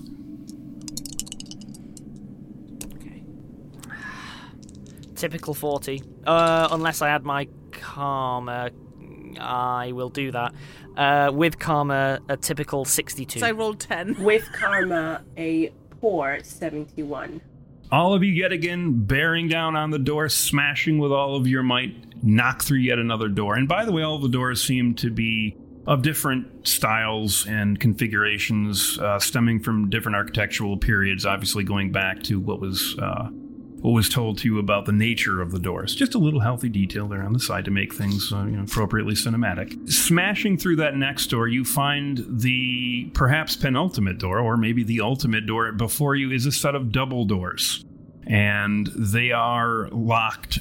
The door is also, the bolt itself is glowing red hot, obviously saturated with much supernatural energy such that it is appearing on this side of the Veil of Death as heat. And all of you approach that, but before that can happen, the little girl and the two individuals at the end of the line need to roll their initiatives again, just a single dice. I got a 1. I got a 10. Rufus, you are going first. Your arm is crippled and gnarled and coiled up along your side. You fear you will never ever enjoy its use ever again. However, you are grateful that you yourself are still alive, as is your stalwart companion, Captain, who is growling and frothing at the little girl and is now is attempting to get past you to leap at the throat of the creature who has withered the arm of her master. What do you do? I am going to try and get the little girl's attention. I'm going to go, "Oi, not by the hairs on my chinny chin chin." I've gone very Jack Sparrow, though I'm not sure why. And as I do so, I'm going to whistle for Captain to leap at her throat. All right. Roll your... I think we'll just do... I'm trying to remember the stats. Fighting. There we go. That's the stat I'm looking for. 58. You instruct Champ to go for the throat while drawing your attention away, and Champ does exactly that, leaping, frothing, and raging, grabs hold of her throat, and uses his weight combined with the bite to kind of drag her down. She's still standing, but is balancing on the one foot while Captain attempts to drop her or pull her down prone. You see that she's lifted her hand again and is now bringing it down towards Captain, trying to place a palm or hoof on his head. Question, can Amira send her twin after this little evil doll? Roll your psyche. Pisaski. Pisaski. My Pisaski, is a, what strength is it? It's 30, it's a good 30. Stupidly, I used up all my karma. It's never a mistake to use up all your karma. You'd have just saved it for a rainier day, and then you'd have finished the entire thing dead, having never spent it. Don't worry about it. The spirit of Jody the pig does not seem to be having a good day. She fumbled her last move, and she is trying to bring her hand down upon the head of Captain, who is trying valiantly to bring her off of her feet, take her off of her feet. The spiritual energy of your twin suffuses the body of Jody, attempting to disrupt whatever actions attempting to take. While it doesn't really do her any damage, it does seem to confuse her ability to maintain the shape of the little girl, and she immediately swells into this massive, disproportionate thing that's half little girl and half gigantic, hellish pig, which seems to it lodges her in the throat of the hallway and seems to disallow her from advancing at all. I yell, "Good boy, Captain," who I sometimes refer to as Champion. I think I've been calling a champion, haven't I? I started it. I'm sorry, it was my fault. All right, everyone roll their strength against the door. A poor 58. Typical 46. I've rolled a 9. 93. There it is. Finally. Wait, Dodge, have you abandoned the fight? Have you just left me to it? I don't... Oh, shit. So I retract my roll...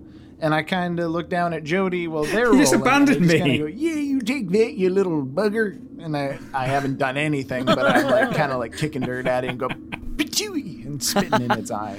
Because it's a pig thing. It's no longer a little girl, just for clarification. Bringing yet again the collective might of the skeleton crew against the glowing barred door, the lot of you smash through until you're greeted with a horrific image of the thumping, seething dead engine.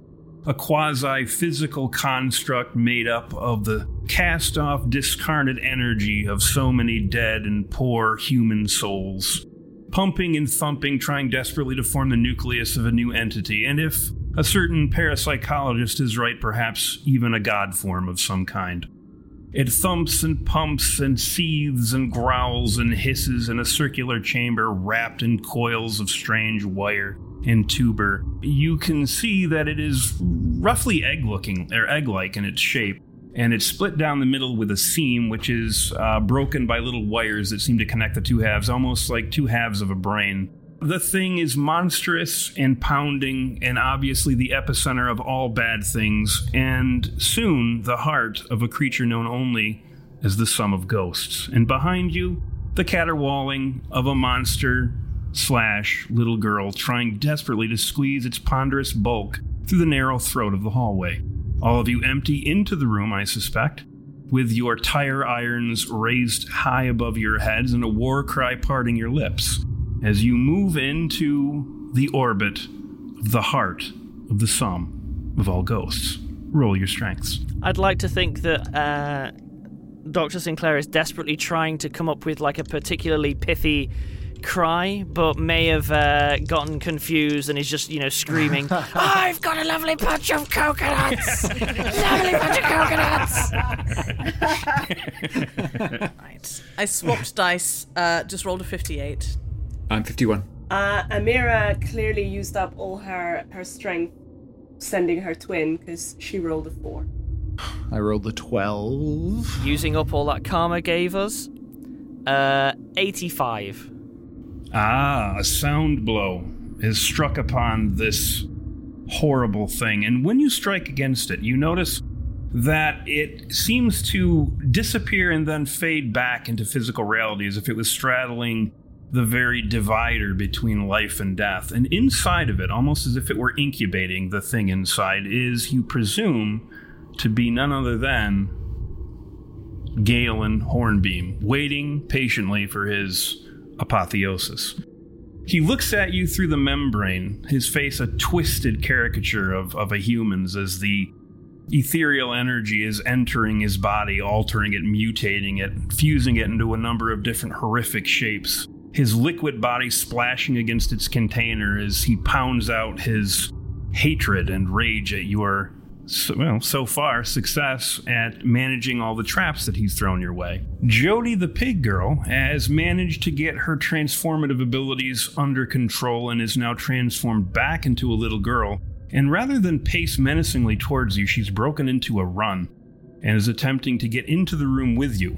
And with that resounding karma-infused roll, the good doctor smashes down his tire iron upon the device, and you can see a crack begin to form in the membrane, which is both flesh and perhaps metal and then something between. Everybody is now in a kind of, I'm assuming, a semicircle around it. You're all just kind of smashing the hell out of this thing at this point, I would imagine. I assume it's like that bit from Shaun of the Dead where they're all with the pool cues. And Yeah, absolutely. Can I discern if am I able to discern like how we can induce the transformation of the girl into the pig? Was it the bite of the dog? Like, do I have good intuition and good psyche? Can I roll to like kind of divine or like kind of reason how we can turn her back into the pig? Yeah, roll your intuition. Ooh, 69. Whatever makes these things run obviously has some relationship to this discarnate energy that's been spoken about quite a bit, the residuum of whatever's left of a human being after their body kicks. You know that you've had spirits possessing members of your party and so on and so forth, so it might just simply be the product of confusing it with some other kind of spiritual energy. Hey, I got an idea, guys. You keep whacking away. I'm gonna see if I can disrupt this little girl's kind of fizzy-fuzzy energy with my hero box. And I like stand behind them as they're kind of like Dodge no longer whacks at this weird ecto egg. And I just kind of hold my box out in front of me, preparing to have it collide with the girl if she continues on the path that she's on. Roll your initiative with her, which is again just the one dice or die. 8. You turn around facing the little girl as she streaks towards you, holding your harrow box out in front of you, knowing full well that it serves as a kind of epicenter for ghosts that want to communicate with you. And you've kind of stuffed the box with various items and articles that you've collected around the city, which you are aware are they themselves comprised with different haunted substances that this guy put together in the making of the town. So it does have the ability to kind of function as a sort of lightning rod for all the ambient energy that's kind of slashing and zapping around. So when you hold it out in front of you and she attempts to get by you by putting a hand on it, we will now roll, let's see, it would be Psyche? Piscaki? Yes, Piscaki. Oh my god. Okay, 23? Probably not the best roll. Okay, I'm going to add my karma to it because I haven't used any of my karma. Can I do that? Oh, yes, by all means, add karma. All right, I'm going to throw 30 on it. Dirty 30. That's a 53. It's still not great. You strike her with the box, and the part of the box that makes contact with her hands, in fact, any part of the box that touches her at all, that part of her swells gigantic and takes on the dimensions and proportions of a pig, which of course makes her very ungainly. So she kind of becomes instantly top-heavy and kind of falls on her swollen, tusk-heavy swine face just a little bit. You have stymied Jody, it seems, as she falls forward. In the meantime, however, the ecto-egg membrane seed of the next god of the dead is now expanded somewhat, and you see that it's taken on a completely different form. It seems like a sheeted ghost of antiquity, just a sheeted phantom, but it's growing, and the innards of the thing, which are somewhat visible through the translucent sheet that covers it, is nothing but an amalgam of horrific, shrieking, flesh tied into knots, merged together crudely bodies of the dead, now quasi-physically manifested. The sheet wrapping around it a kind of chain work of metal, I suppose you might say, is being embellished because of the kind of collective unconscious assumption that sheeted phantoms should have clanking chains are now wrapping around the thing as it rises up out of the egg. The horrific little man that was once incubating and smashing his liquefying body against the sides, fuming at you, is now merged with that shape. and is beginning to scream, as it would seem that his plan may not have ended up the way that he had anticipated, as his mind or spirit or body or all are being divided unequally between the shrieking phantoms that now comprise this horrific abomination, as it rises up above the egg and is now pushing through the earth itself, separating the actual cavern, cracking it open as it rises up. Despite all of that, however, the egg seems to be showing signs of being affected by the force you're leveling at it. For every blow you rain down, the creature seems to shrink down a bit. So whatever level or dimension it's graduated into, it's still capable of being injured. Its entity is still somewhat tied to the device that is currently sewing it into the specter of all specters. All right, everybody, throw me some more strength rolls.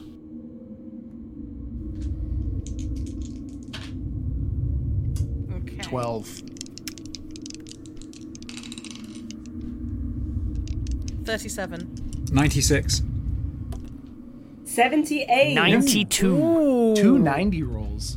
Thor descends from Asgard momentarily, filling you all with his ancient might.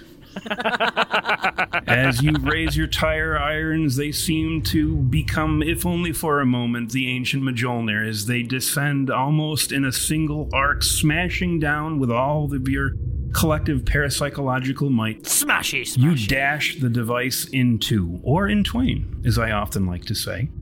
And as you do so, you see the effects ripple into the sheeted spirit as his body is ripped and torn and untied and unknotted as all of the shrieking spirits that comprise or compose whichever word is appropriate to this particular arrangement of forces begins to separate and die down and wilt and melt until finally all that there is left of this creature, this god, is the melting form of a man who once would have made himself a god at the expense of friends and family and business and enterprise. The sore Galen Hornbeam stares out at you through his quasi-solid eyes as you watch his spirit untangle itself from his brutally twisted flesh. A wind catches it and spreads it across the air. The darkening, darkening air. Does air darken? I don't know. I'll leave that to you. With that, the machine stops its thumping, and when you turn behind you, you see that where once was a monstrous pig/little girl, there is nothing but an ectoplasmic puddle, still squirming and writhing under its own power, but slowly coming to a halt. And all of you stand in awe of your great deed. Defenders of the world, conquerors of undead gods. Congratulations. I hope you like listening to that. I'm Helen. I work with Rusty Quill. Please do give my chat show Enthusiasm a listen. It is a completely different vibe to this game. It is positive vibes and talking about stuff we like and having a laugh. I quite like it. I hope you will too. Have a lovely time. I've been Alexander J. Newell of Rusty Quill. Make sure that you check out the RQ Network, which has a whole plethora of good shows. And you know what? I'll throw some love my colleagues' way and say, yeah, Enthusiasm, the new show, which has just launched as an RQ original. You should definitely check it out. We have episodes on horror in there. You'll have fun. This has been Muna, one half of SQ Productions. We are the creators and producers of I'm in SQ and the Siltverses. The Siltverses has just wrapped season 1, and you can find us on all your favorite places to listen to your podcasts. And season 2 is on its way and should be with you very shortly. And actually, if you enjoyed this amazing story about a ever-shifting nightmare city, I've got great news for you about I Am in Askew, which also has lots of fun with spatial horror. So yeah, hope you enjoy. I am Mark Angelo. I'm the head writer, artist of the podcast called Maltopia. And we just released a new podcast called The Wake Sleep Cycle that I think has been out for about a week.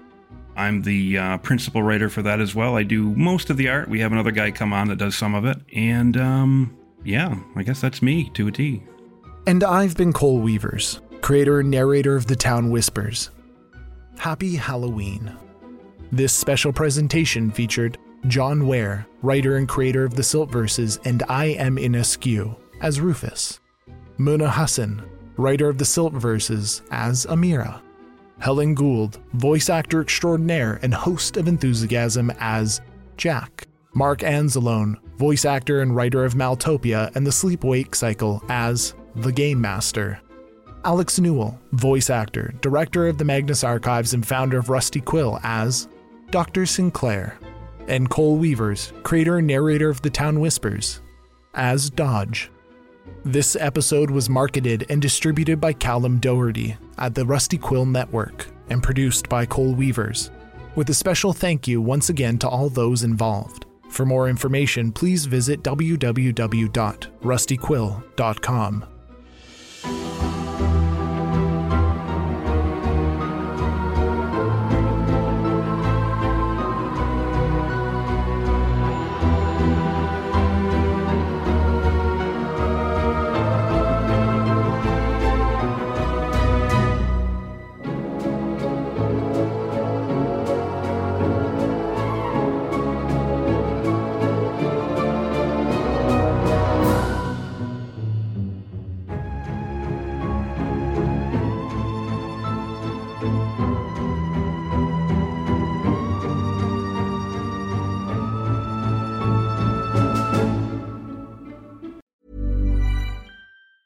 Mom deserves the best, and there's no better place to shop for Mother's Day than Whole Foods Market. They're your destination for unbeatable savings, from premium gifts to show-stopping flowers and irresistible desserts. Start by saving 33% with Prime on all body care and candles. Then get a 15-stem bunch of tulips for just $9.99 each with Prime. Round out Mom's menu with festive rosé, irresistible berry chantilly cake, and more special treats. Come celebrate Mother's Day at Whole Foods Market. Even on a budget, quality is non-negotiable. That's why Quince is the place to score high-end essentials at 50 to 80% less than similar brands. Get your hands on buttery soft cashmere sweaters from just $60, Italian leather jackets, and so much more. And the best part about Quince, they exclusively partner with factories committed to safe, ethical, and responsible manufacturing. Elevate your style without the elevated price tag with Quince. Go to quince.com/upgrade for free shipping and 365-day returns. Hi, I'm Daniel, founder of Pretty Litter. Cats and cat owners deserve better than any old-fashioned litter. That's why I teamed up with scientists and veterinarians to create Pretty Litter. Its innovative crystal formula has superior odor control and weighs up to 80% less than clay litter. Pretty Litter even monitors health by changing colors to help detect early signs of potential illness. It's the world's smartest kitty litter. Go to prettylitter.com and use code ACAST for 20% off your first order and a free cat toy. Terms and conditions apply. See site for details.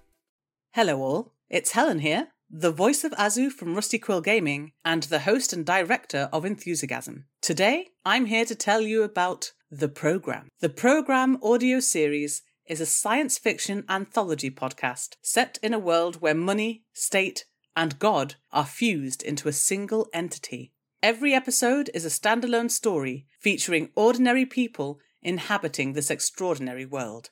And for them, it's not the future that is terrifying, but our present. The program is sometimes funny, sometimes poignant, but it is always smart.